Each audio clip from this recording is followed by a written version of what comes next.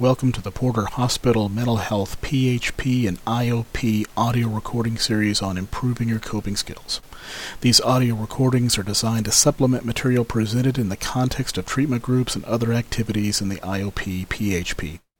The recordings will focus on the use of cognitive behavior therapy and dialectical behavior therapy skills. Practice of these skills is essential to your ability to use them to your benefit to better manage any emotional and behavioral difficulties that you might have. These recordings are intended for participants in the Porter Hospital Mental Health PHP and IOP program. These recordings are designed to supplement the material learned in groups and are not intended as a standalone treatment or a replacement for your own treatment. If you're having thoughts about harming yourself or others, please immediately contact your own treatment provider, take yourself to the nearest emergency room, or call 911. The coping skills we'll be learning in this recording come from dialectical behavior therapy. A dialectic in this case is a balance between two extremes. Some of those extremes in the dialectic might be, on one hand, someone who wants to try to avoid feeling any emotional pain whatsoever, and on the other hand, feeling overwhelmed by painful emotions. The dialectic between those two extremes that we're trying to reach here would be able to feel more emotional pain without being overwhelmed by it, and in particular not feeling like we have to go back to some of those old coping skills to be able to avoid some of the emotional pain. We're going to be talking about some of those old coping skills in more detail in just a little bit. In DBT, we have what's called the biosocial theory that underlines all of DBT. There are obviously two components of this. The first is the biological part. In DBT, it's theorized that some people have an increased biological vulnerability towards extreme emotions. These people may feel emotional pain more intensely than other people. They seem to become more easily upset, more easily emotionally overwhelmed, feel the emotional pain much more intensely than other people, and also have a much more difficult time returning to an emotional baseline than other people seem to have. The other part of that is the sociological part.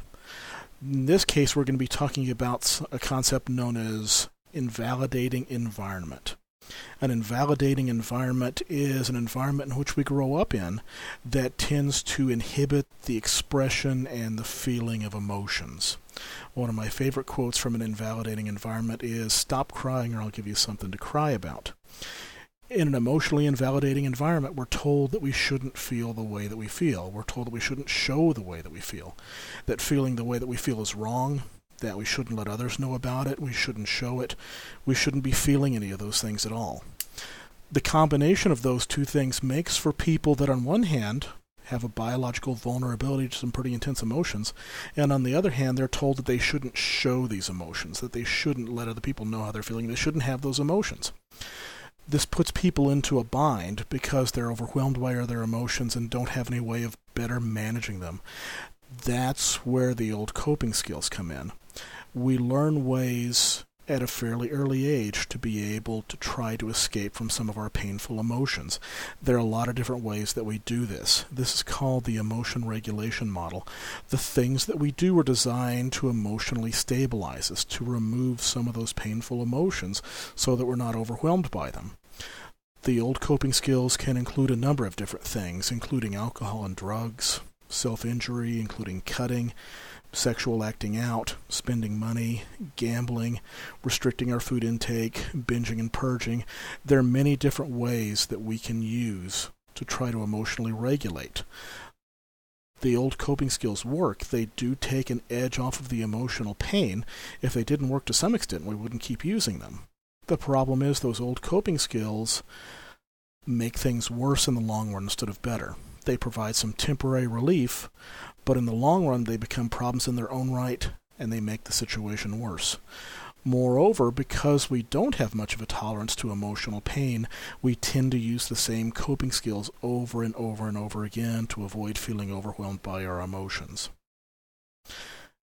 The common link in all these old coping skills is that they're designed to decrease emotional pain, to keep us from feeling emotionally overwhelmed. They work, but only on a very limited basis. If you find yourself repeating the same patterns over and over and over again, particularly the self-defeating patterns, that's the old coping skill. We tend to rely on one or just a few old coping skills over and over. What we're going to be focusing on instead is trying to decrease the use of our old coping skills and trying to increase our tolerance to emotional pain. In this recording, we're going to be discussing the use of what are called distress tolerance skills.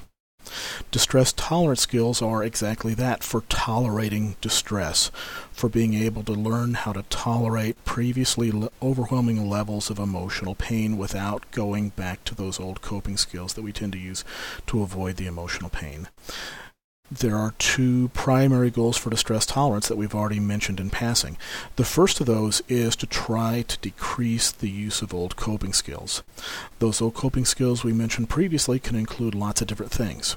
It can include dissociation, alcohol and drug use, cutting and other self-harm, restricting food intake, binging and purging, spending money, gambling, sexually acting out, aggressively acting out, all sorts of different things. The common things these old coping skills have in common is that they decrease the level of emotional pain. They keep us from being emotionally overwhelmed. They're effective in a short-term way. They do take some of the emotional pain away, but it's only temporary. The problem is we then avoid our painful feelings, and because we avoid them so much, we never have a chance to deal with them, to work on them directly, to effectively get rid of them, because we're so busy avoiding them with the use of our old coping skills. The second goal for distress tolerance is being able to increase our tolerance to emotional pain. If that doesn't sound like it's fun, you're right. It's not fun. It's not easy. It's an extremely difficult thing to do. But there are several reasons why we need to learn to increase our tolerance to emotional pain. For many people, they're so overwhelmed by their emotional pain that they look to using their old skills as the first option whenever they start to feel emotionally overwhelmed. When they do that, they get some temporary relief, but they keep themselves trapped in a never-ending pattern of self-defeating behavior. They use the old coping skills, again, the dissociation, the drinking, the drugging, all the other things that take temporarily some of the emotional pain away, and use those so they're never able to progress past a point. Many people find themselves repeating those same patterns of self-defeating behavior over and over and over again. If we don't learn to increase our tolerance to emotional pain, we're always going to get overwhelmed by the same situations over and over and over again. When we talk about the decreasing the use of our old coping and increasing our tolerance to emotional pain, it sounds fairly simple and direct. It's not. It's something that takes a lot of practice and a lot of patience, and it's not a very smooth course. It's going to be difficult to give up the old coping skills because without their use, we're going to feel extremely vulnerable. We're going to feel like we're going to be overwhelmed with emotional pain to an extent that we're never going to recover from. That's not actually true, but it's going to feel that way when we first start working on trying to increase our tolerance to emotional pain and not use our old coping skills at the same time. One of the advantages of the old coping skills is that they do provide some fairly immediate relief to emotional pain. When we start using some of these new coping skills, the distress tolerance skills, they're not going to provide that same immediate relief of emotional pain as the old coping skills. It's going to be hard to give that up.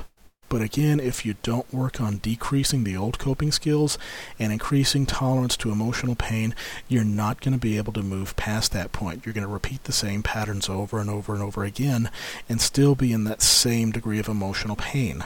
When you use the distress tolerance skills, things get better. Not immediately, but things will get better. It will allow you to deal with things that have previously been overwhelming and do things differently to cope with things in the long run much better than you have been able to. Distress tolerance skills can be broken down into two subsets of skills: crisis survival skills and acceptance skills. We're going to be talking primarily about the crisis survival skills, two in particular, something called distraction and another skill called self-soothing. The two other crisis survival skills are called improve the moment and pros and cons. We're not going to be covering those as in depth in this recording, instead staying focused on distraction and self-soothing. The first of the distress tolerance skills we're going to discuss is distraction. It goes by the acronym of Wise Mind Accepts in the DBT workbook.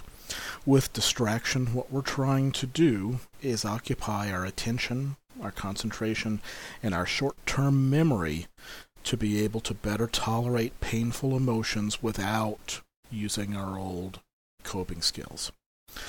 The Accepts acronym stands for activity, contributing, comparisons, emotions, pushing away, thoughts, and sensations.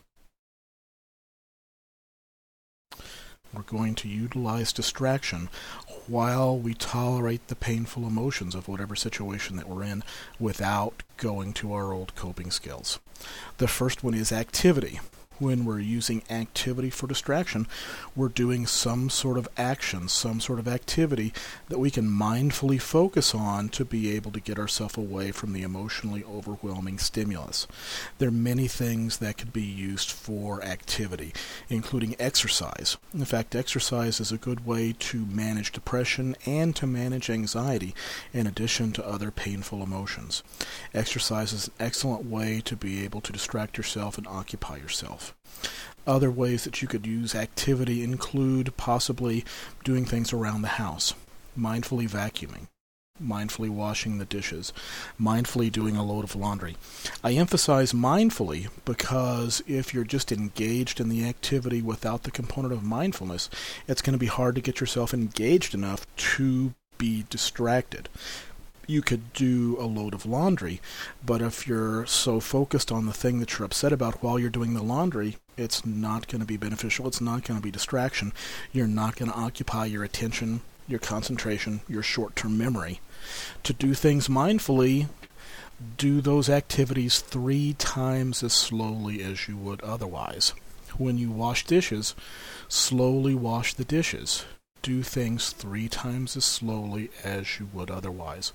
When you're collecting a load of laundry, do it slowly, do it deliberately. Keep yourself focused on the things that are involved in that. Other activities that you can use include hobbies.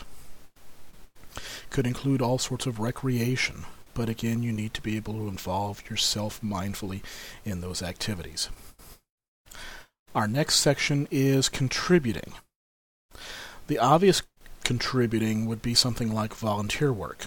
Unfortunately, it sometimes takes a long time to get volunteer work set up. You may have to go in, you may have to fill out applications, you may have to go through orientation and training, so it's not necessarily an immediately available thing that you could use for distraction. There are other forms of contributing that are much easier to do. It could include things like making dinner for somebody that you know is having some difficulty, baking cookies and donating them somewhere, shoveling somebody's walk, mowing somebody's lawn, trimming somebody's hedges, opening doors for other people. I know one person who made it a point while walking down a hallway to make eye contact with every person that he passed, to smile, to say hi, as a way of distracting himself for some troubling emotions that he was having. When you're contributing, you're moving the focus off of yourself and onto other people by doing something for other people. Our next one is comparisons. This can be a difficult one for many people. With comparisons, we have to be careful not to personalize the comparisons. Many people can look at somebody who's less fortunate than them and conclude that that homeless person, even though they're living out of a grocery cart, is doing better than I am. That's not the kind of comparison that's going to be helpful. In this case, we're going to be looking at comparisons in terms of what have other people done to get themselves through difficult situations. What skills did they use? What sort of things did they have access to that I can use for myself? My favorite example of this is an article from The Onion, a satirical newspaper, where one of the contributors to that forum said that she looked at her own life, she felt overwhelmed, but when she saw that Jennifer was handling the breakup with Brad, that she was able to see that her own problems weren't that bad and she would actually be able to handle them. She was able to use comparisons. How are other people handling things? history buffs may look and see how other people in difficult situations historically have been able to manage to get themselves through those situations. You may look at other people and how they handle breakups, how they handle the things going on in their lives, even surveying other people to ask them, how did you get through the situation? Our next one is emotions. We're going to be using the term of opposite action for opposite emotion frequently in DBT groups and also in this recorded series. I think opposite emotion is an extremely valuable skill. You're going to have to act against the way you feel if you want to change the way you feel. By doing behaviors that are incompatible with that emotion, we no longer reinforce that emotion, and we have an opportunity to change that emotion to something else that we want. Because humans tend to behave in very mood-congruent ways. That is, we tend to behave the way we feel. When we're depressed, our action urge is to isolate, is to withdraw, is to shut down. When we're anxious, our action urge is to avoid, to get away from the thing that we're anxious about. When we're angry, our action urge is to confront, is to become aggressive. But when we do those things, the emotion gets stronger. We keep ourselves cemented to it. So for opposite action, what we want to do is to act against the emotion. If we're depressed, instead of withdrawing and isolating, we want to get active. We want to get out of the house. We want to be around other people. We're going to want to do things as actively as possible. We're not going to feel like doing that. But if we wait until we do feel like doing it, we're going to be waiting a long time. This is one of those things that you have to force yourself to do. If you're anxious, instead of avoiding, you confront. You go after the thing that you're anxious about. You expose yourself to what it is that you're afraid of. If you're angry, you either gently avoid, or you force yourself to be decent and kind to the other person with whom you're angry. Our next skill is pushing away. Pushing away can be a difficult one for a lot of folks because it's a fairly abstract notion, and when we're upset, we're no longer abstract. We're fairly concrete in our problem solving. An example of pushing away is recognizing that there are some situations where there's not an immediate solution to that no matter what we do right now, it's not going to be able to help, it's not going to be able to make a difference. So instead of continuing to ruminate about the situation, we're able to mentally push away. We can sometimes use visualization to do that. We can imagine, for instance, taking our problem, putting it in a shoebox, and sticking it in the back of a closet, recognizing this is just temporary. I'm not going to avoid this forever, but right now, it's just too much. I'm going to come back to it in a fairly short time after I've had a chance to pull myself together and deal with it. Some people envision burying their problems in the backyard. Some people imagine putting it on the back burner of the stove.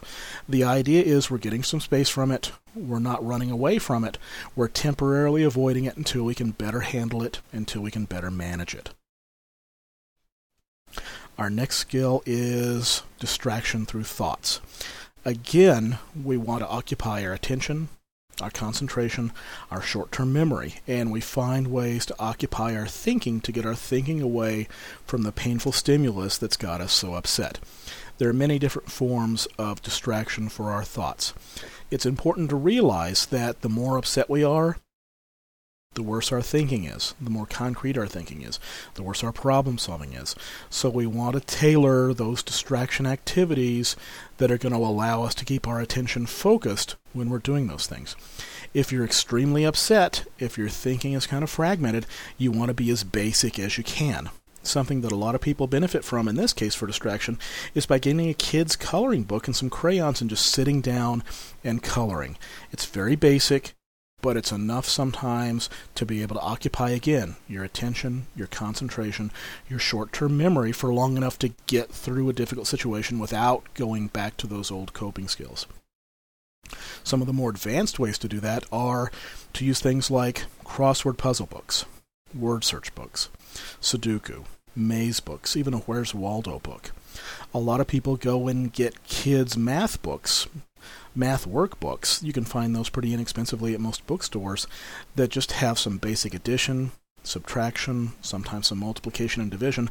Nothing that's going to be more complicated than what you're able to use considering the mental condition that you're in while you're upset. The idea, again, is to occupy your attention and concentration and short-term memory. If you give your brain something else to do, you're not going to be as focused on the upsetting stimulus as you were before.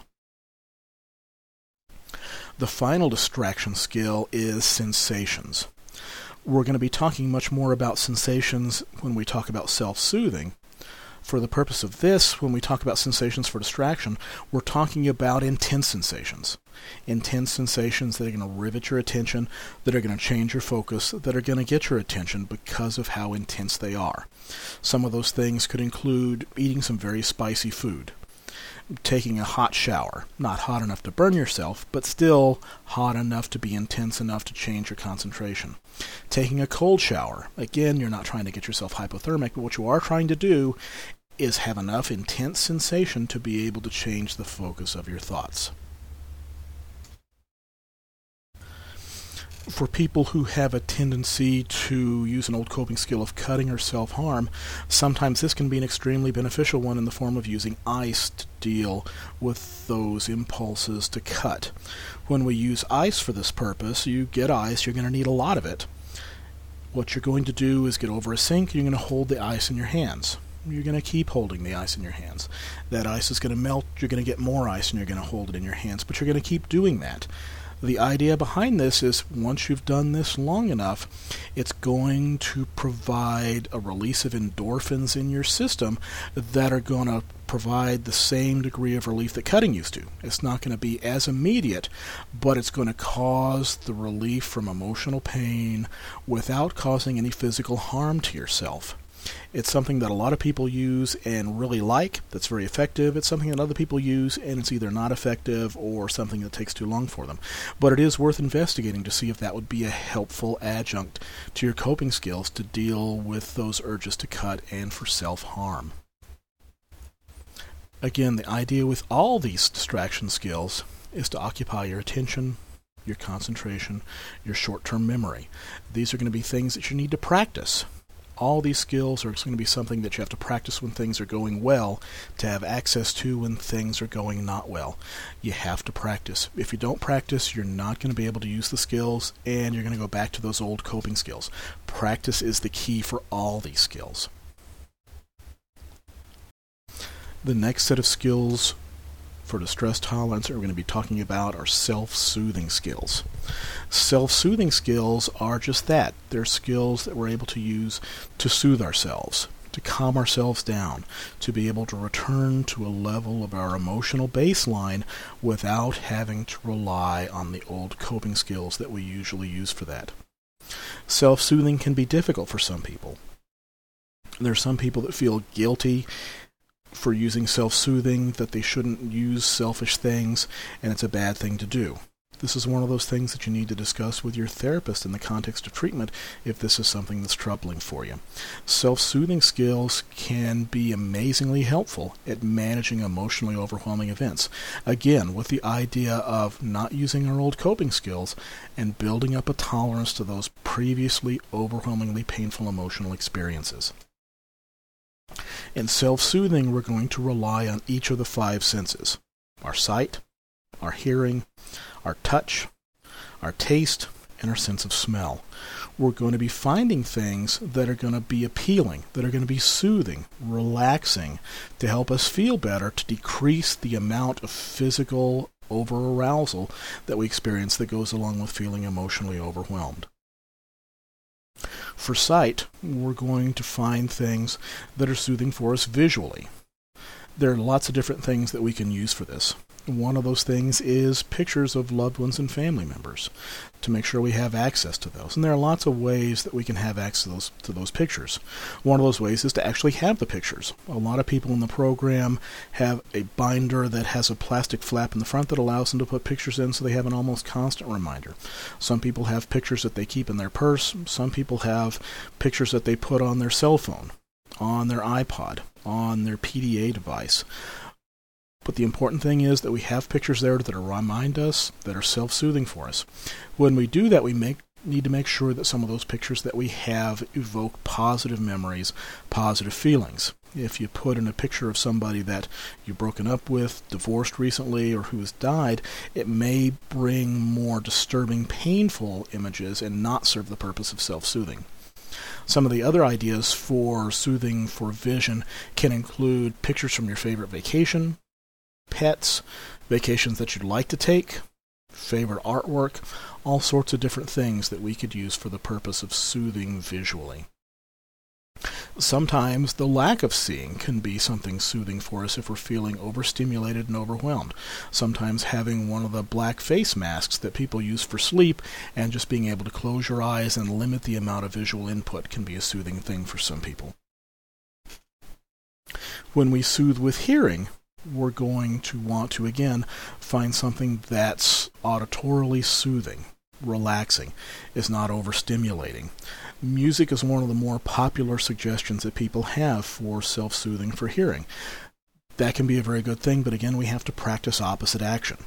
When we're depressed, the urge is to listen to things that are sad, sappy love songs, that are going to wind up making us feel more depressed rather than help us get through a difficult situation. So we need to choose the music based on the mood that we're in. If we're depressed, maybe some music that's a little more invigorating, that's a little more energizing, that's going to help motivate us and get us up and going might be the way to go. If we're feeling angry, something that's slower paced might be more beneficial for us to use that way.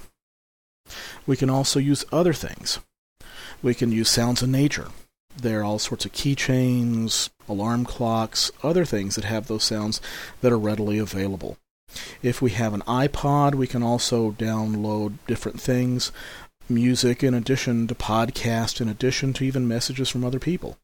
One of the ideas that some people have is to use their cell phone and have friends and supportive family call in and leave supportive, encouraging voicemails that they can save and listen to them later on when they're feeling kind of low or in need of a little boost. If you have an iPod or some other sort of MP3 player, you can always arrange playlists to have different kinds of music for different kinds of moods that are going to be the most beneficial for that mood. Even if you don't have an MP3 player, you can always use a CD player, having favorite CDs. You can use a tape player, using favorite tapes, or even you can even burn your own CDs or make your own mixtapes for different moods that you want to be able to work on. The next sense is touch. When we use touch for self-soothing, we want to find things that are tactily relaxing and soothing. There are many different things that we could use for that. Getting a hug from somebody who's supportive can be one of those ways. Playing with and petting your dog, cats, any other pets that you have can be a beneficial thing as well. A lot of people get swatches of certain materials, silk, flannel, other things that they find soothing and relaxing. A lot of folks have Beanie Babies that have very soft, plush material that's very soothing. Other people use worry stones. Other people have chime balls. Some people have silly putty, Play-Doh, clay, things like that that they can use to be able to soothe for touch. Another popular thing that people have is favorite items of clothing. Some people change fresh linens on their bed. Some people have favorite clothes that they wear. They have a pair of silk pajamas, flannel pajamas, that are very relaxing. But the point is we find something that's going to be soothing, that's going to be relaxing. It could be a bubble bath, could be special clothes, could be changing your sheets, could be your pet, but we find something that's going to be appealing and soothing to our sense of touch. The next is the sense of taste. A lot of people have different comfort foods, and having access to those comfort foods can be something that provides some relief, can provide some relaxation, can provide some soothing. It's important that you actually have access to those fairly easily. If you're upset and decide to use taste, but then you have to take yourself to the grocery store, it may contribute to feeling more overwhelmed and not be a particularly soothing experience. So stock up ahead of time, find foods that are soothing for you, maybe even carry some with you. We're going to be talking about that in a little more detail when we talk about a crisis survival kit, but have foods prepared ahead of time. Have easy access to them. Have them in your kitchen. Have them at your workplace if you need to have something that you could use for that.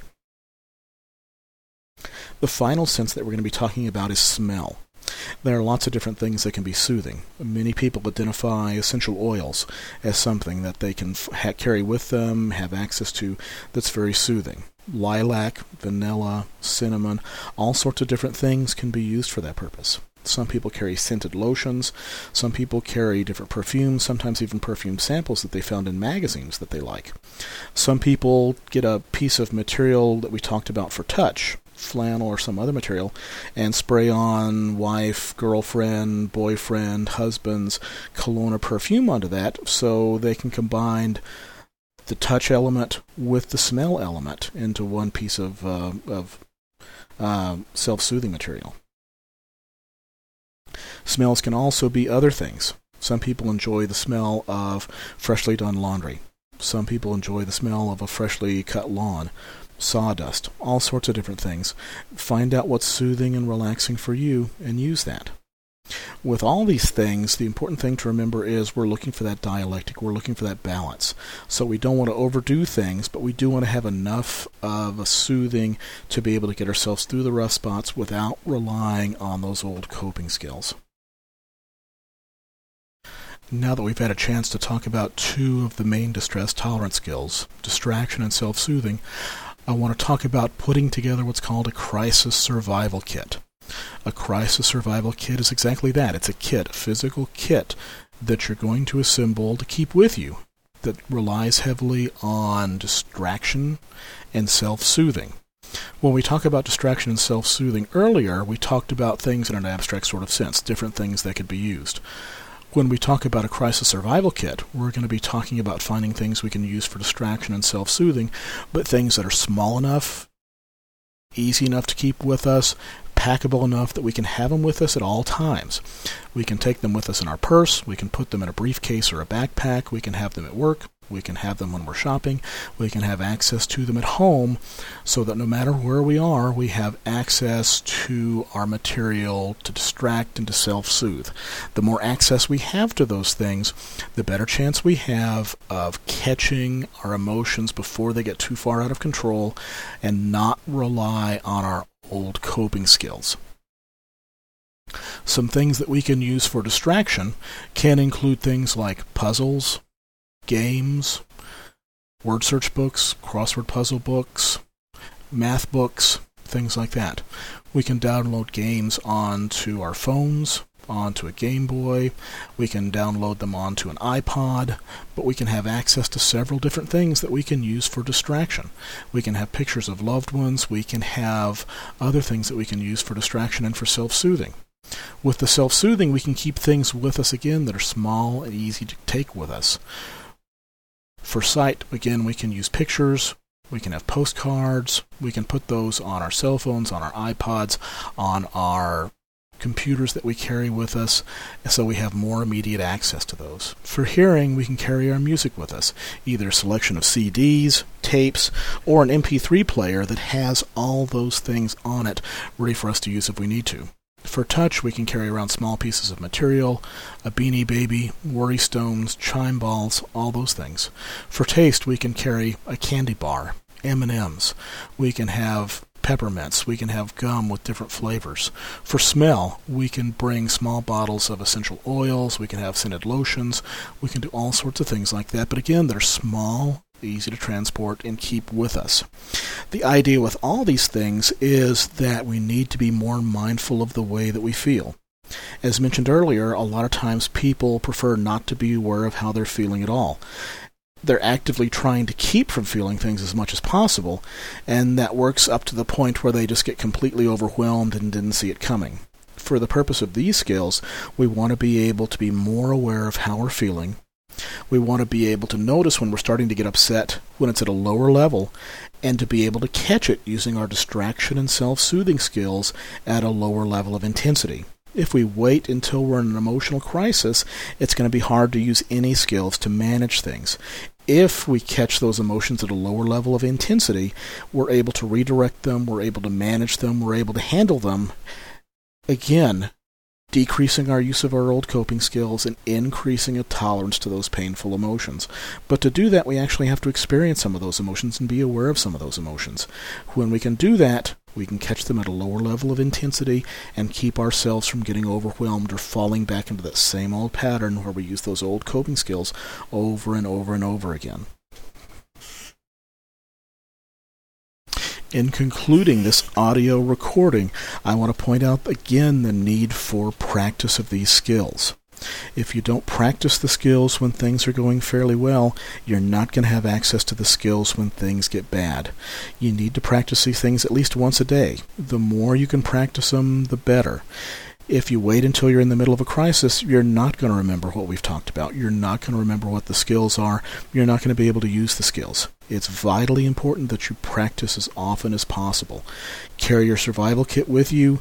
Use the things from your survival kit on a regular basis, and start practicing. When you notice yourself getting a little upset, notice it, catch it at an earlier level, at a lower level of intensity, and use your skills to be able to handle it at that lower level of intensity. The more you practice this way, the more you increase your tolerance to those painful emotions. Things that would be previously overwhelming are now bothersome, but they're not overwhelming. You can get yourself through them again without using those old coping skills. So you break that pattern. Instead of repeating the same pattern over and over and over again, you're able to move past that. You're able to manage your emotions better. You feel less overwhelmed by the painful emotions that previously had you trapped. But you have to practice the skills to do that. We hope you find these audio recordings helpful. These were designed to supplement the coping skills you've been learning in the CBT and DBT groups, not to replace those groups. We plan to add additional audio recordings in the very near future. If you have any questions, please contact your treatment coordinator.